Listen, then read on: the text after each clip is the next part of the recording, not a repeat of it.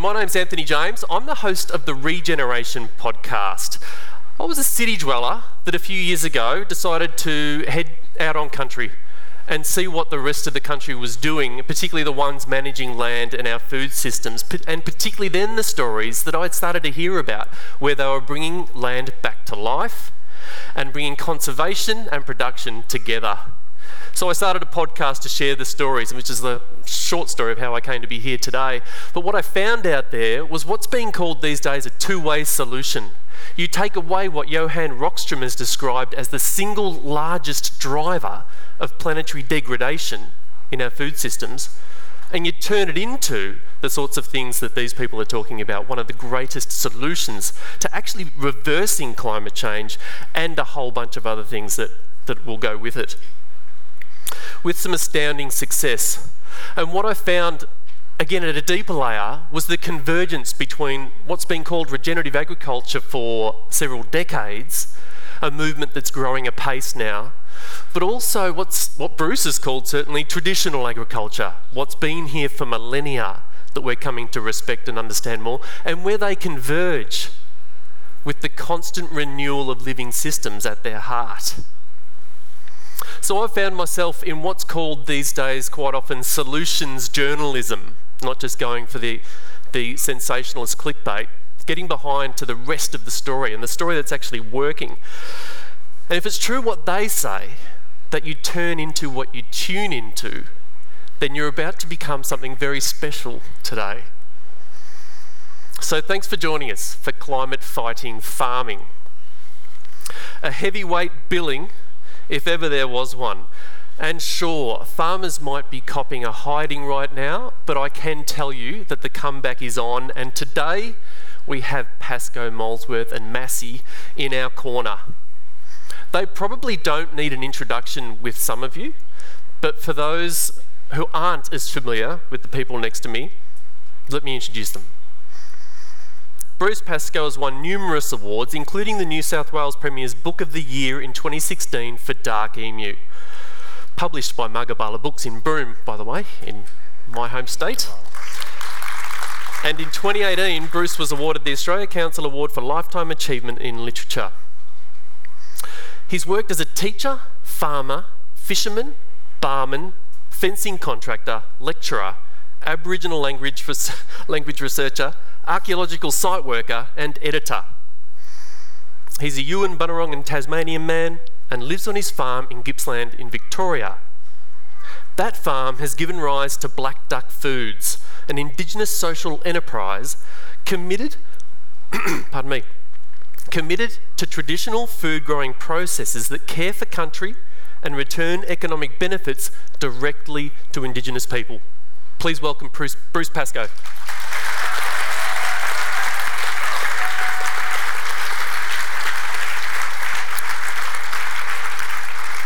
Dr. Anika Molesworth is a farmer, scientist and storyteller. Anika spent most of her childhood in Melbourne not thinking much about where food came from. But at age 12, her parents, one of whom is amongst you, took her to a farm 1,000 kilometres away near Broken Hill. The millennium drought, however, greeted them and has stoked Anika's soul since. She is now globally recognised for her work in agriculture and the food system, generating climate change awareness wherever she goes. Anika is a founding director of Farmers for Climate Action, with a lazy 7,000 members and growing fast.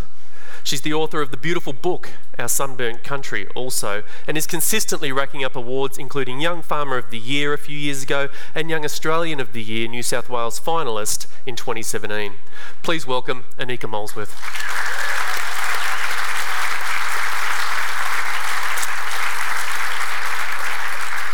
And Dr. Charlie Massey, to my right at the end there, is a regenerative farmer, author and speaker.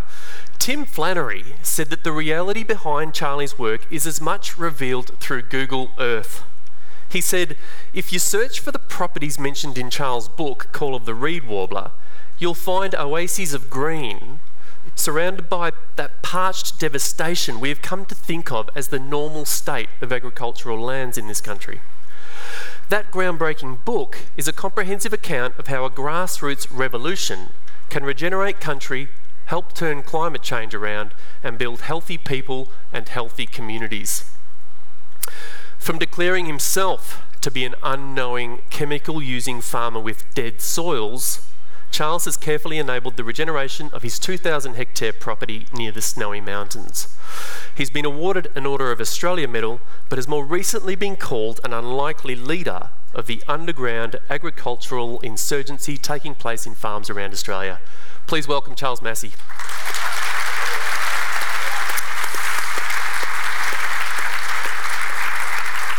So Charles rounds out our prize fighters here. Can I start by asking each of you, does it feel like a fight? Pardon me. Does it feel like a fight to you? Well, I hope it's not a fight, because there's enough fighting going on all around the world, and every conversation in Australia, we think it has to be a fight for it to be resolved.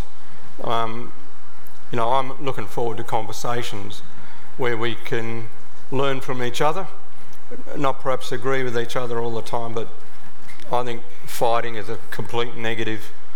We need to have a decent conversation, because when you're fighting, you're not transferring knowledge, you're just transferring bitterness, and there's too much of that.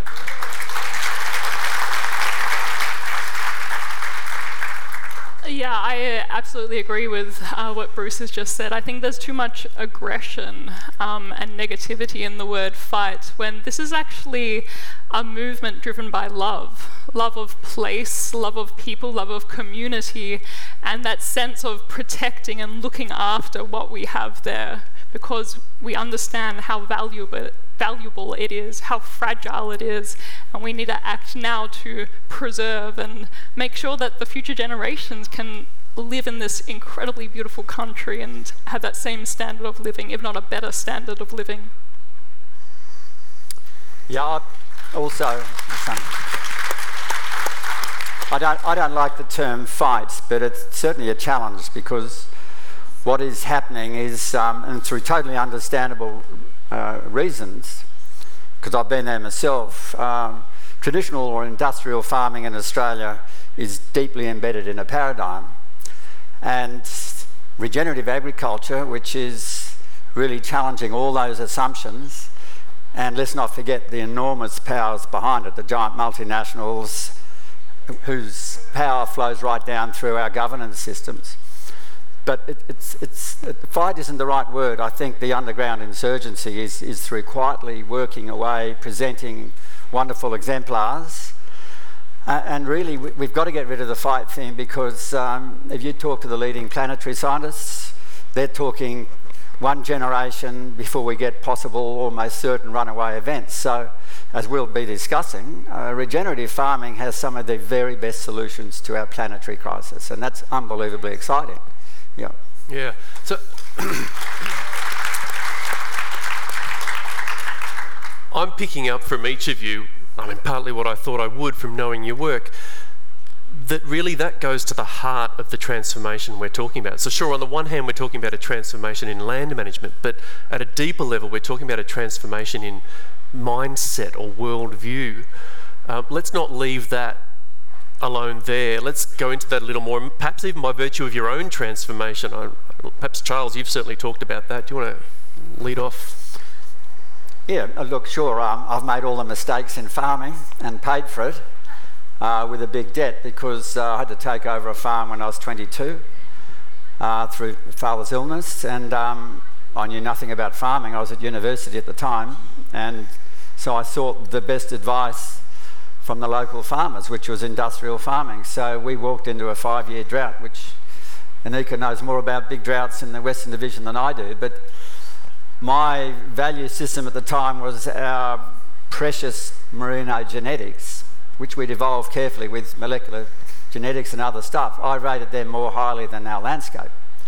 And so I fed those animals to preserve them, and the landscape suffered enormously, and I still grieve over that, and it led to a big debt. So the awakening for me was pretty brutal. And what's interesting is the PhD I did that led to the book, I questioned 80 leading regen farmers across Australia and asked the question, why did you change? And in 60% of the cases, it was a major life shock to their mind that split it open to be open to new ideas, whether it was a bushfire or chemical poisoning or a marriage breakup or a big drought. So I think the question of how we change away from practices that are destroying Earth systems is critical, and the shocks are coming, you know, fires, floods, all the rest of it. So for the whole population, we've got to get our skates on. Was this the case for you guys, that there was trauma at the heart of change for yourselves? Yeah, so when we first moved to the Western Division of New South Wales, like, I fell in love with that place. Like, the enormity of the landscape, the horizons that go on forever, the sapphire blue skies pretty much every day of the year. I fell very quickly head over heels in love with it, and felt a deep sense of connection, a sense of belonging from that place, which over years developed in me. And then living through the Millennium Drought period, which Charlie here has just mentioned, and seeing, you know, the topsoil blow away in the dust storms, like watching the vegetation shrivel up and die, watching the sheep being trucked off, I felt a sense of loss. Like, it was heartbreaking to see that land degrade around you, to see people move away from the communities. So when one does live and work closely with the natural world, you sort of feel it as though it's an extension of yourself, and you feel that responsibility to look after it too. Bruce, for you? Well, you mentioned love twice already, so it means that I'm on clear ground now. I can just talk about it too. I think the mushy words, so now you're free. Look, it's usually me, so I'm very grateful. The colonialism means that you're almost impelled to hate the ground because it's not Kent. It's not where you came from. It's not real civilised country, so you do fight against it. And most of our farming techniques, in travelling here, I've crossed two creeks called Sheep Drench Creek, and use arsenic. And so the idea was to run the sheep through the arsenic dip, and that is, who would do that? Why would you do that to water? And it's almost like we are in opposition to the land with our farming. So to have a change of mindset where you fall in love with the sky and the earth, and you sorrow for the sheep, and you sorrow for the owner of the sheep, that's a different sentiment altogether. And I remember listening a little while ago to a farmer in South Gippsland talking about how devastated he was in having just finished ploughing his land in January and then watched it blow away. South Gippsland, sand. Ploughing it in January, dust. It's just the wrong farming application for the wrong land, and we have to eliminate that from our minds and turn back to falling in love with the land. It's not a soppy sentiment. It's I'm glad I've lived long enough to hear the word reed warbler in a book title about farming.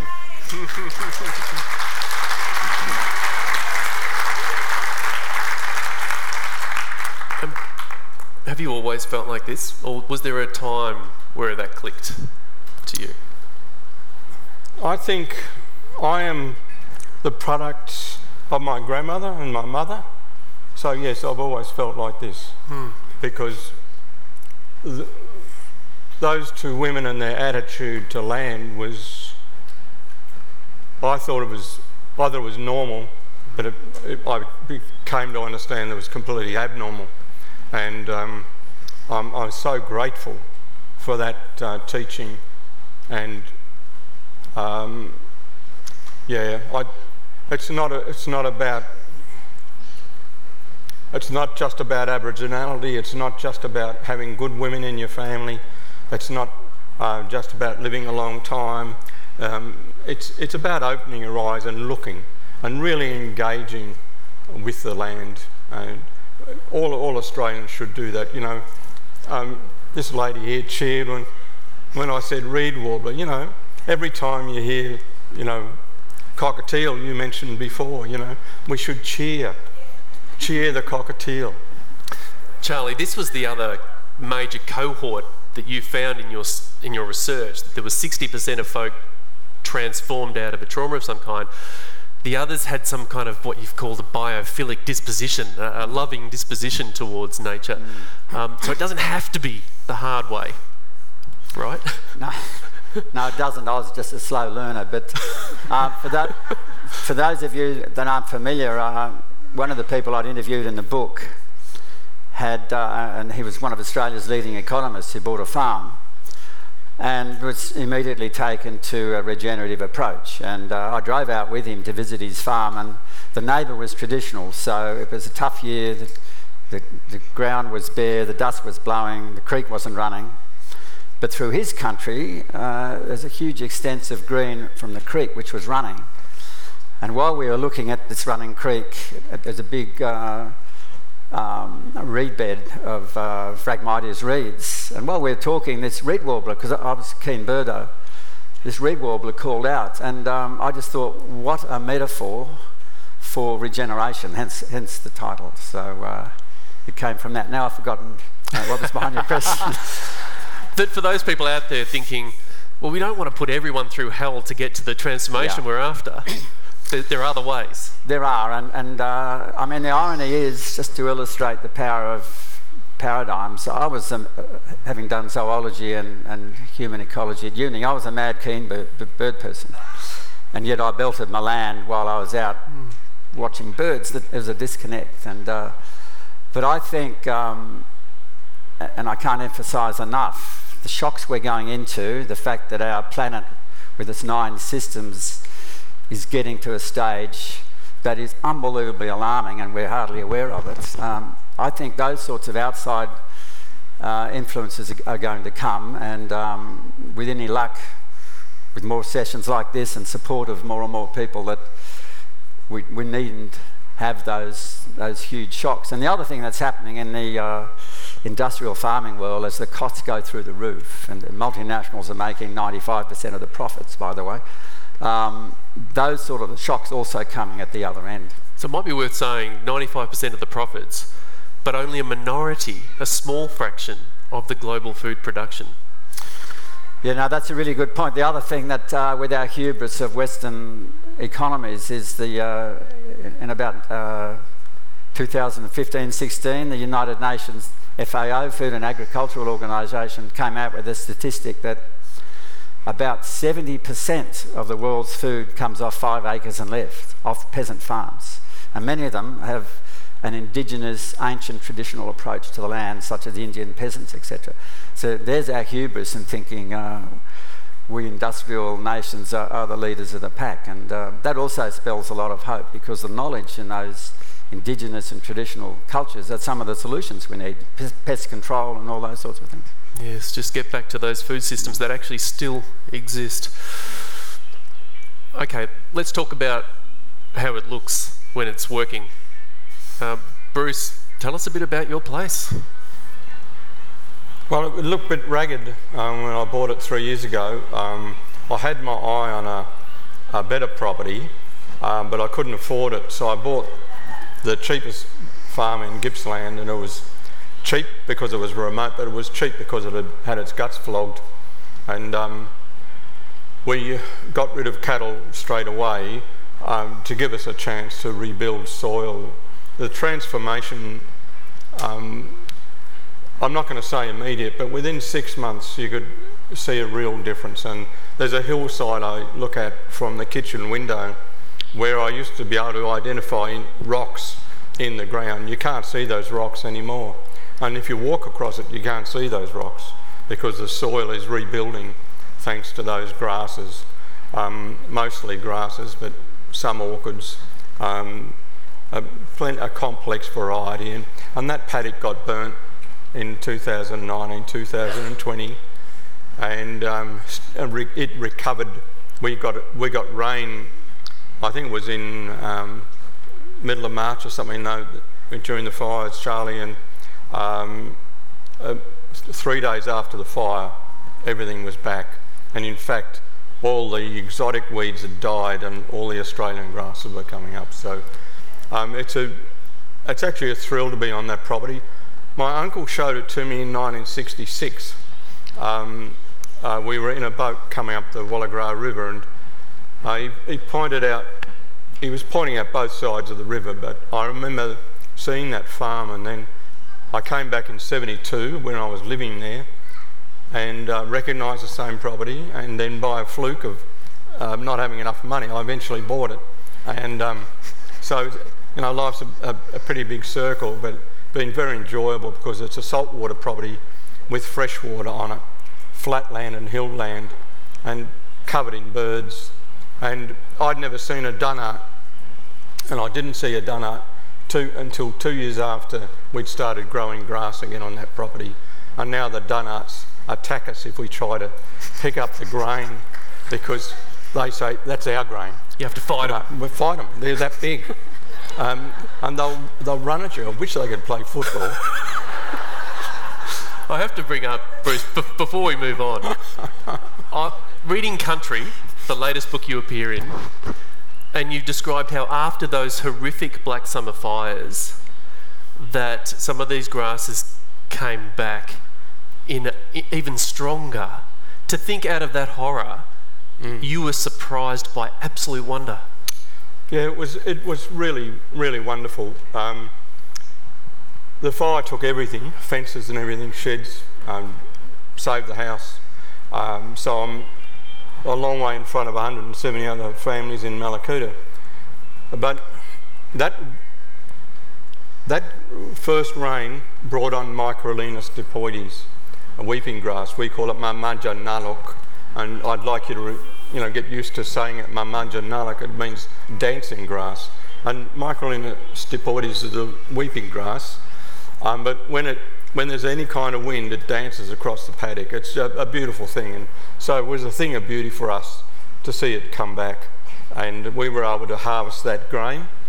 And I've got a special photograph. I'm not a photographer, I hardly use my phone for that purpose, but I got one of Johnny Mumbler's grandson, Terry Hayes, on a little quad bike dragging our harvester around, and he would have been the first Aboriginal person to harvest that grass in 150 years. And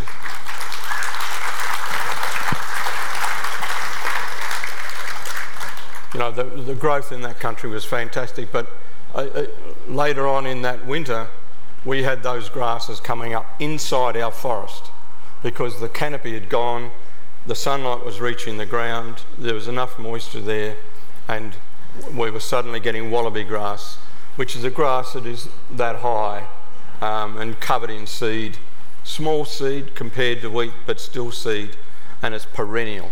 It'll grow there forever, and you don't have to use a tractor to till that soil. It's already there. It's Australian. It wants to grow. And this is some of the broader story we're learning about through you and others about what Australia looked like prior to 1788, more like the cultivated parklands. We might come back around to that. But Anika, in your case, your family was running an organic operation out there from when you got out there, but in really tough times. Now that there's been a bit of rain, you've been there 15 years or so, and you've taken the pressure off. So what a lot of people do first is just get the overgrazing off and so forth. How's it looking to you?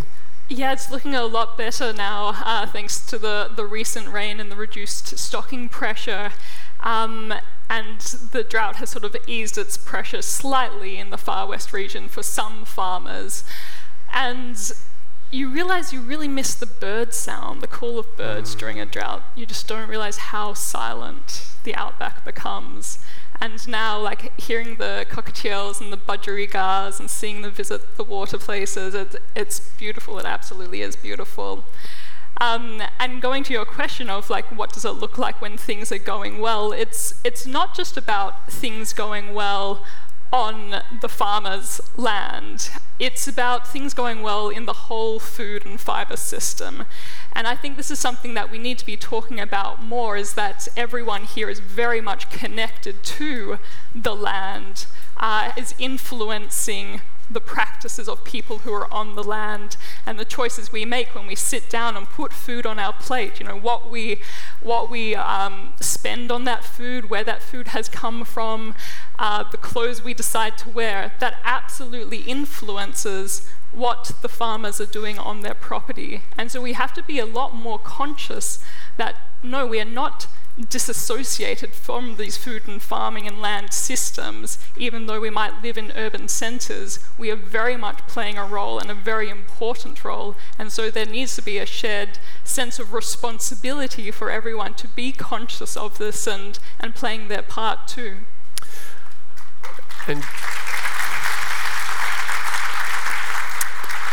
And now that there are 7,000 members to Farmers for Climate Action, how are they feeling, or what are they seeing or wishing for? Yeah, so I'm involved in this incredible organisation, Farmers for Climate Action, and we formed only 5 or 6 years ago, and in that short period of time we've got over 7,000 farming members and many more non-farming members part of this group. And it just goes to show the support there, that people realise that the health of community and people is absolutely dependent on the health of our planet. And there are some really big challenges facing us right now, and we need to get on top of these problems. We need to act not only, keeping up with climate change, we need to act at a rate and a scale larger than these problems, so we get ahead of them. Now, climate change impacts Australian farmers and global farmers in so many different ways, because we live in geographies and climates, and we're growing different food and fibres. But, the general trend is the increase in temperatures, the reduced rainfalls, the changes in pest and disease distribution and prevalence is impacting what we can grow and where we can grow it. Farming is difficult, and climate change makes it a hell of a lot more difficult. Charlie, you've written as well about the enormous movement that you observed when you were researching, that actually there's people everywhere taking these practices on in one form or another now and bringing life back. And yes, it's been termed the underground insurgency. But at its heart, and I guess I'm looking now at the ways of change, or the ways of creating the system change that Anika was referring to, there was an idea as big as evolution, you thought, when you stumbled on it. Do you want to talk about that a bit, and I guess how it relates to changing the systems that we're talking about? And I'd like to pick up on a couple of points Bruce made. Look, I had 40 years away from uni, and when I went back in my sort of late 60s to do a PhD, the whole computer era had come through. And out of that came an understanding of what ecologists and the electronic world, etc., calls complex adaptive systems. And I had to teach master's students, had to get my head around this in a hurry. And I won't go through, there's about 14 different traits, but a city, our landscapes, a globe is a complex adaptive system. So if something happens, something else will help it recalibrate. And that process is called self-organisation. And it's using what are called emergent properties that are residing in the system through millions of years of co-evolution. And really at the heart, I now have a definition of regeneration, really, which is the way we farm and plant trees, and this relates also to urban support for healthy food. But if you do the activities that allows nature to function properly, she will self-organise back to health. And a classic example, picking up on what Bruce was talking about, probably from the Queensland border through the tablelands, grassy woodlands, right into South Australia, at this time of year in the grasslands and woodlands, they'd all be orange, with a wonderful grass called kangaroo grass, Thermida australis, which is what we call a carbon for summer active grass. And at the moment, a lot of home now is orange, but that whole landscape would have been orange with this beautiful grass in Seedhead, and you hardly see it now because it was so palatable and green at the time that farmers needed it in Australia. It was just destroyed because it was constantly eaten and ran out of energy. So that is a sign, if you step back and execute practices in grazing and cropping, which we're now finding are as profitable and even more so than traditional farming, nature and those landscapes will self-organise back to health, and it's unbelievably exciting. Yeah. Well, on that, maybe we'll roll some of the photos that you've brought in, Charlie, as the guys get those up. And we don't need to talk to them specifically, but basically you've got some... It's fence line contrasts just from a few farms around the world in Australia that shows before and after shots of farmers that have practiced regenerative agriculture, and within sometimes only a decade, but a bit more, you get this remarkable self-organising transformation. Simple as that. I'm a drummer, but sometimes sound check comes at the wrong times, doesn't it? On we go. So, self-organising systems, that's why Paul Hawken, getting back to the whole fighting thing, called the idea of fighting climate as Don Quixote on steroids, because it's such not the way to go about any of this change. And we're seeing some of the results, we've heard about some of them, of applying that to farmlands, productive lands. What about social change in those terms? What are we seeing, and what does it tell us about how to go about that if it's not fighting in that context? And what's working, I suppose? How are people responding? How are members coming on board? How did you observe, Charlie, people taking this on in terms of the rest of the systems, the food system and then the economic system that's related to, etc.? And Bruce, of course, you've started a company to sell what you're producing. So from your perspective too, it'd be really interesting. I think we do have to change society, because we just can't talk about asking the land to change herself. It has to be people as well, and we need to want less and to ask for it to be brought to us sustainably, or to participate in its growth. We just can't be passive observers. It would be a lot better if we did what our grandfathers did and had vegetable gardens and used our ground, because our spreading cities are actually taking up the best agricultural ground in the world. But in a colonial country, sorry to mention it again, but colonial societies are in a peculiar contest with the ground.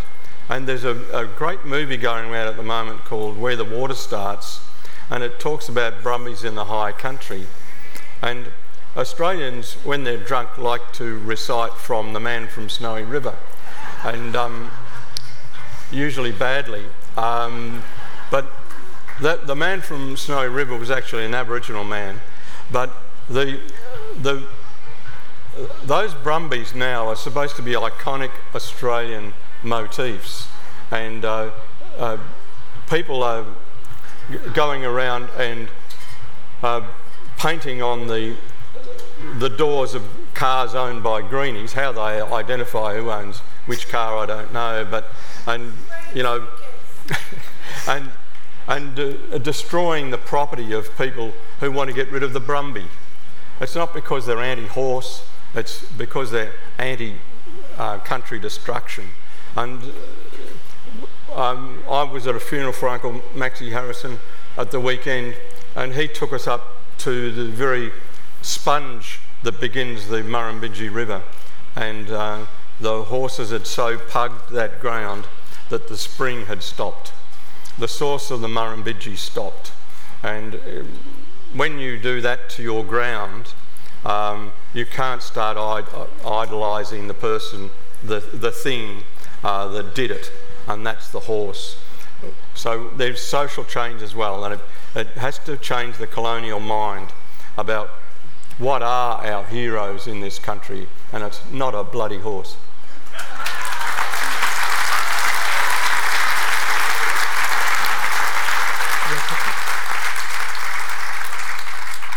So we do face a lot of big challenges, but I don't think that it's a problem of technology or know-how or practice to actually fix them. It is cultural challenges, it is structural, it is political challenges that we now need to overcome. Yes, there has been a growing disconnection from nature and the planet because we have a rapidly growing urban population, but I don't think we have completely lost connection with nature. I mean, I look around and I see people sitting under the shade of trees, enjoying, being outdoors, enjoying the soft grass. So we do inherently feel a connection to nature, but we just need to really ramp up our efforts and not be reactive when disaster happens, when the Darling River stops flowing and go, God, we probably should have saved the Darling River. Like, let's actually act with a bit of foresight and thinking, okay, we have to protect this place of beauty, this place of cultural significance, this place that is actually helping to grow food and fibres which feed and clothe our communities here in Australia and around the world. So I think we just have to, get off the couch and stop pointing fingers and waiting for someone to do something. It's our responsibility to do it. This is actually part of what's driving a lot of women in the regions, in cities too, but in the regions as well, and often in agriculture, to come out of community processes and stand as independents in the coming election. Are you observing that as part of what you're talking about? Yeah, there's more and more people standing up and speaking out because I think there's this growing frustration that change is not happening quickly enough. People in rural places, they see the change happening in the environment. They're living and breathing it. They're walking out the front door and seeing a drought in action, a flood, washing away their cattle. They're feeling that heartbreak, that mental toll. And it is devastating and it is crippling. And I think this is why we are seeing this growing voice from both rural communities and urban communities saying, we can't continue. We can't stand by as silent witnesses watching the people in the places that we love, break down around us. We have to do something now. So when we're talking self-organising systems, Charlie, but we're talking about, we're still talking about urging people and trying to build a movement of sorts for this. What does that look like if it's not convincing or coercing, certainly, or fighting? And I ask this particularly, obviously, in the context of a deepening polarisation in our society, in our political discourse. If the idea is to not enter that, not reinforce that culture, but to create another one, but change pretty quickly, how do you resolve that? Yeah, I think that goes to the heart of it. I'll go back to what I said at the moment. It's a matter of information not getting down, and that's because from the big trading companies, the big pharmaceutical companies, the big chemical companies, the Bayers and the Monsantos, the big traders, that power is enormous, and the real truth of what's happening isn't getting out. And that real truth about agriculture is that in a healthy agriculture, 90+% of our nutrients, minerals, phytochemicals comes because of a healthy soil biology like fungus and bacteria and others that source those nutrients for the plant, and in exchange they get the sugars from the fungi. There's a partnership going on.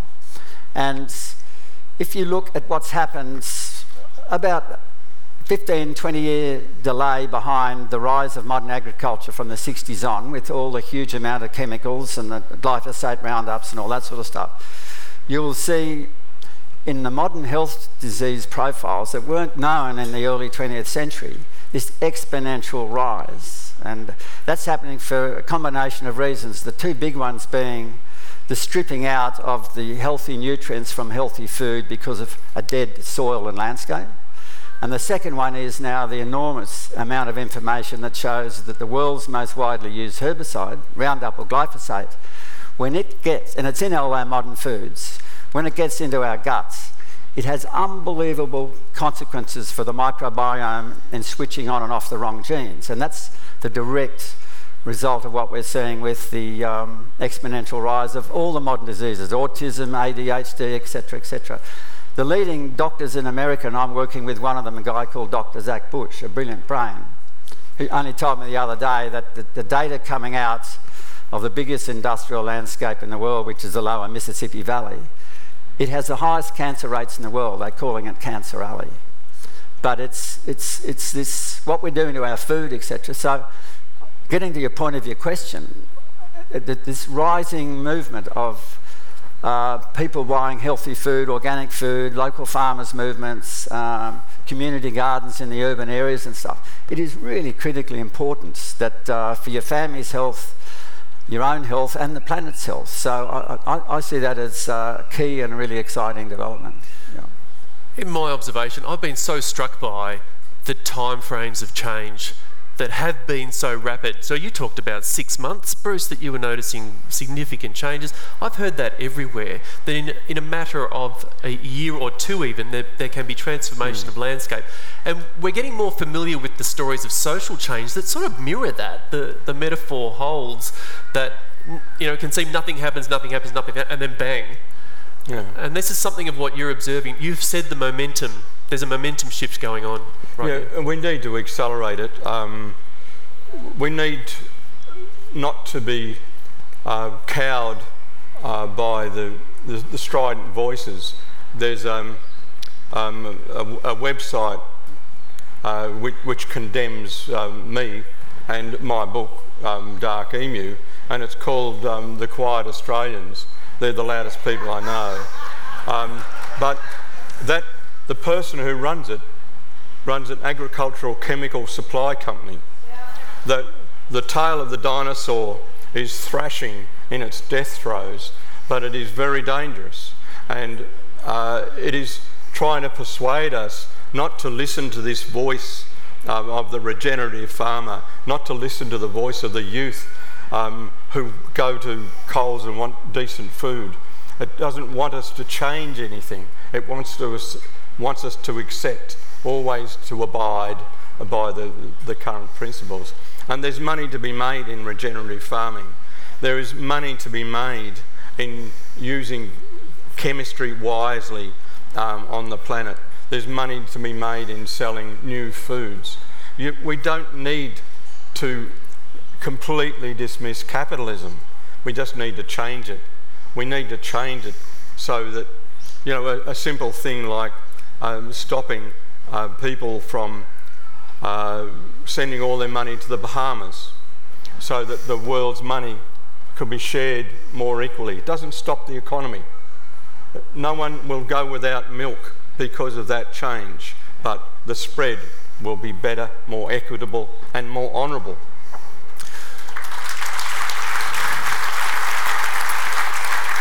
You talk about there's money to be made in regenerative agriculture, there's money being lost en masse in the what's often called conventional agriculture, the Western model that we've been observing. Money and soil being lost. Yeah, so capital across the board.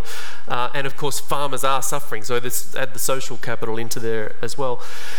Indeed, there was a recent report that suggested, it was reported in The Guardian, that suggested that the average Australian farm loses about $30,000 a year due to climate change right now, and that's just the tip of the iceberg. And when you look at the IPCC report just out, that affirms what we're already seeing in Australia and certainly elsewhere, that many areas are going to become uninsurable.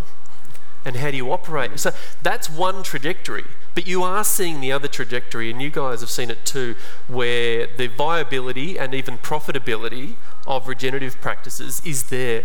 I know you've talked about, in some instances, because your inputs go way down, you don't need as much income, but you have a bigger margin even in some instances. Just give us an idea, and even potentially for people in this audience, because we know more and more of the younger generation, and women at that, are coming into farming or back into farming, but even into it if they didn't have a background in it. And this might be of direct interest. Can it work? Can I have a livelihood in this?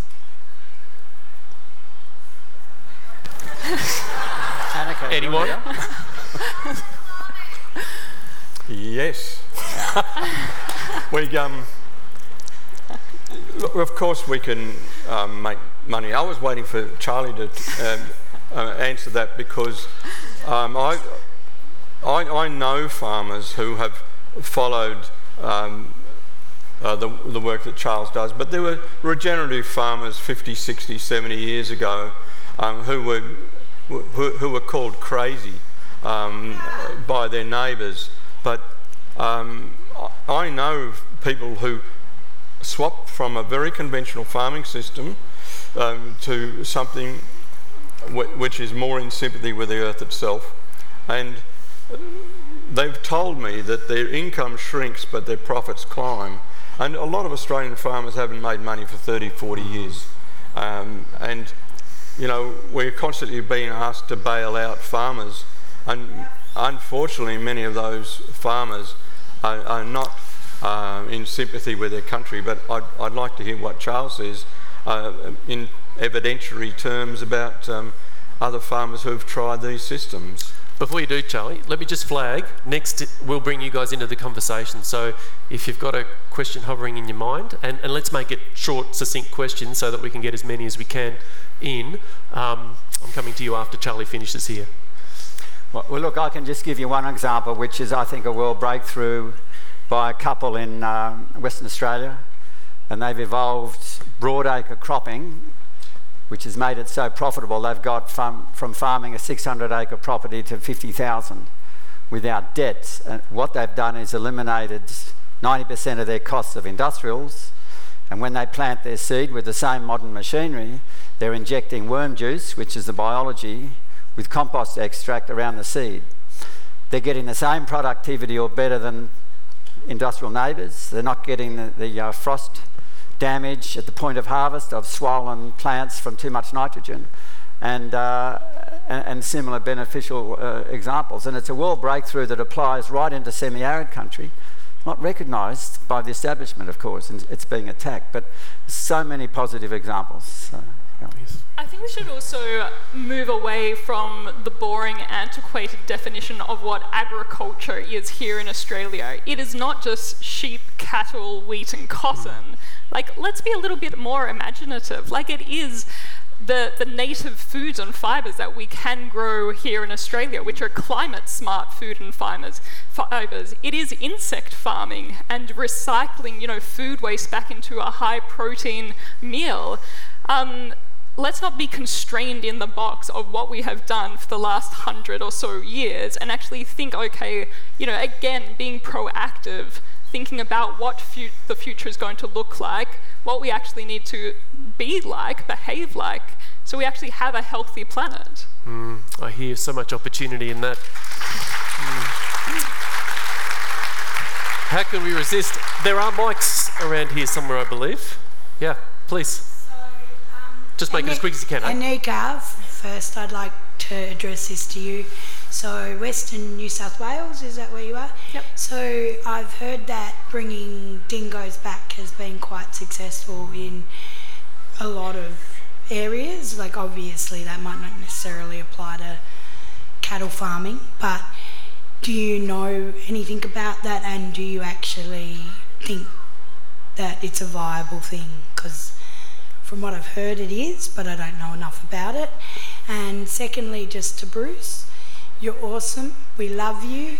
And I'd like to say the one thing that hasn't been brought up today is that the lack of acknowledgement that white privilege plays a part in so many of the problems that we're seeing, including floodplain harvesting, and that would affect you being in Western New South Wales, and that is very much regulated by the government. So why can't we have regulation from the government around regenerative agriculture?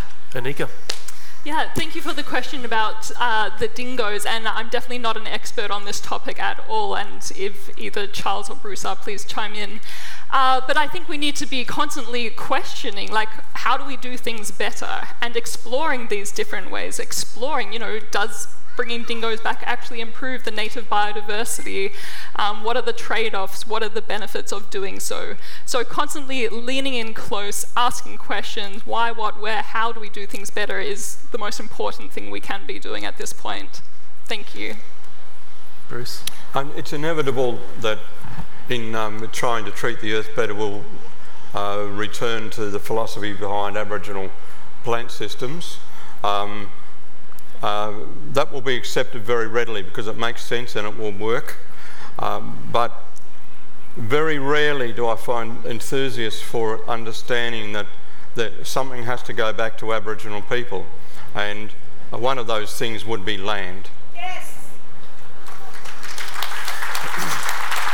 Just on the dingo thing, by the way, there is a group called Landholders for Dingoes, or something like that, and David Pollock at Woolleen Station is at the heart of that, and he has said if there is a silver bullet, and there isn't, but if there was something he was to highlight, it was letting the dingoes live.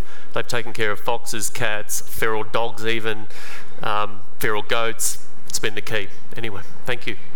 Hi guys, thanks. Great talk. Just wondering, I imagine that the majority of farmers are still not doing regenerative farming. I'm wondering what your thoughts are on the main incentives that would get conventional farmers to think, this is actually something I'd like to do. Thanks.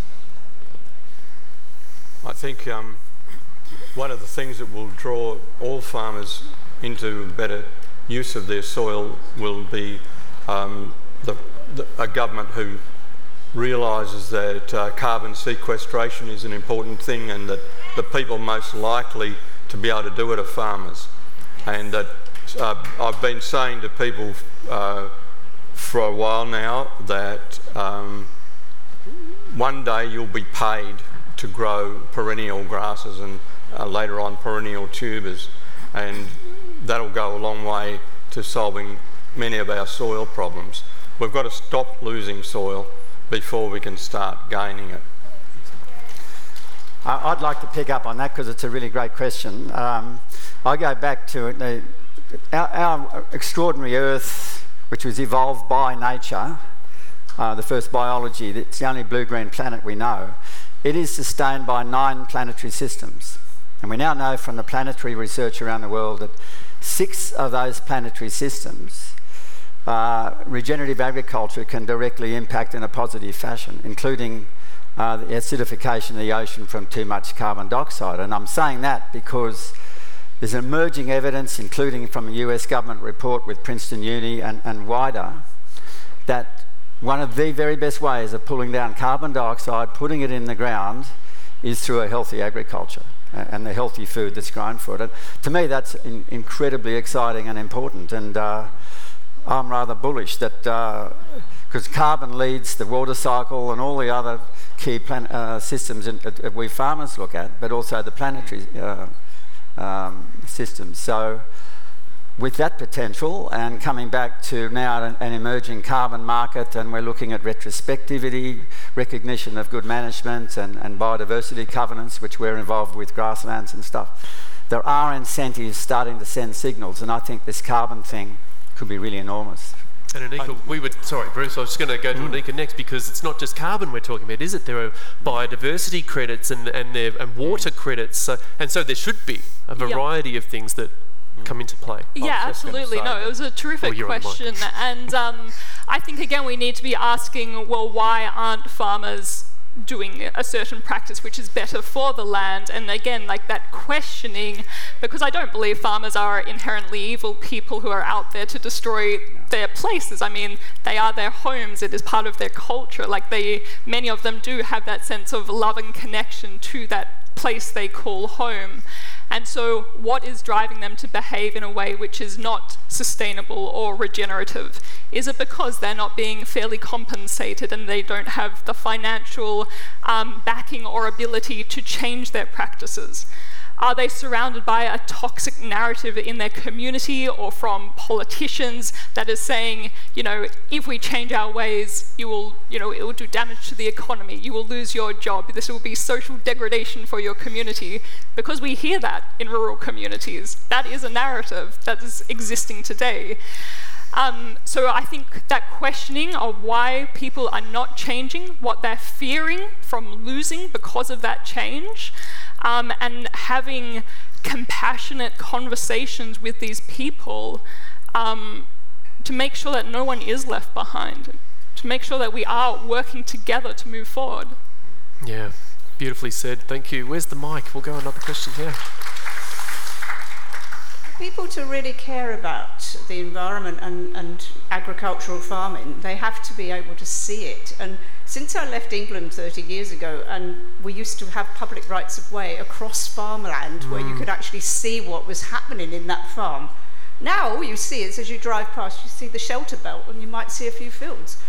I've never been on a farm since I left England, so I have no knowledge really of what's happening in agriculture here. So I want to ask about whether all of you have some sort of access for people to see what you're doing. And then I've got a second question, which is... No, I might be pushing it. Sorry. Let's start with that one. Okay. This was what I wanted to ask yesterday and I didn't get it, so... We're running out of time. Let's go with that one. Go ahead. Yeah, well, I was just going to tell a very bad joke. When a sheep farmer says he's feeling bullish, you have to believe him.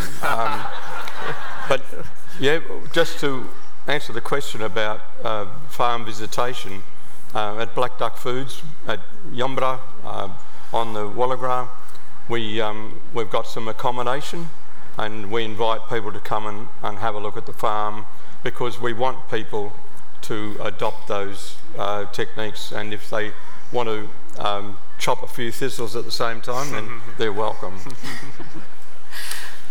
You go, Annika. Yeah, I was just going to say, I guess for the past 2 years, more people have been returning to rural Australia and exploring the countryside and going, wow, like this is an amazing place that we do live. I would love to see a lot more urban agriculture too, like actually food produced closer to people, and that obviously has a lot of food security benefits also. And I think the last point is that we live in an age where we do have platforms where we can share information immediately with photos and videos, that we can use social media and share our stories. And we in the regions need to do this too, because farmers, we make up less than 1% of the population, and I know it is part of our responsibility to help people feel connected to their food systems. And I hope urban people likewise have interest and seek out that information of where their food's coming from and how can I support a healthy, planetary, friendly food and fibre system. I've just been given the wind-up, so it pains me to turn down your hands, but Charlie, have you got a last word that you wanted to bring in there? Yeah, it endorses what we've just heard. There is what I call an underground revolution. It is quietly happening. And the practices that influence most hectares across Australia are grazing. There's been something like somewhere between 15 and 20,000 farmers go through 5 and 6 day courses that cost a lot of money, and that's up to 20% of farmers in Australia. There's permaculture, which is crossing into urban areas, huge numbers doing that, soil biology courses and similar things. So I think the positive is this is starting to happen. It would be great to get some shackles taken off from governments, and I think storytelling and responses like this is a critical part of it all. Yes, yeah. And Annika, you mentioned narrative. If we had another half hour, I think we'd go a lot into there. Please thank our esteemed guests, Bruce Pascoe, Annika Molesworth, Charlie Massey. Well done, mate. Yeah, thanks.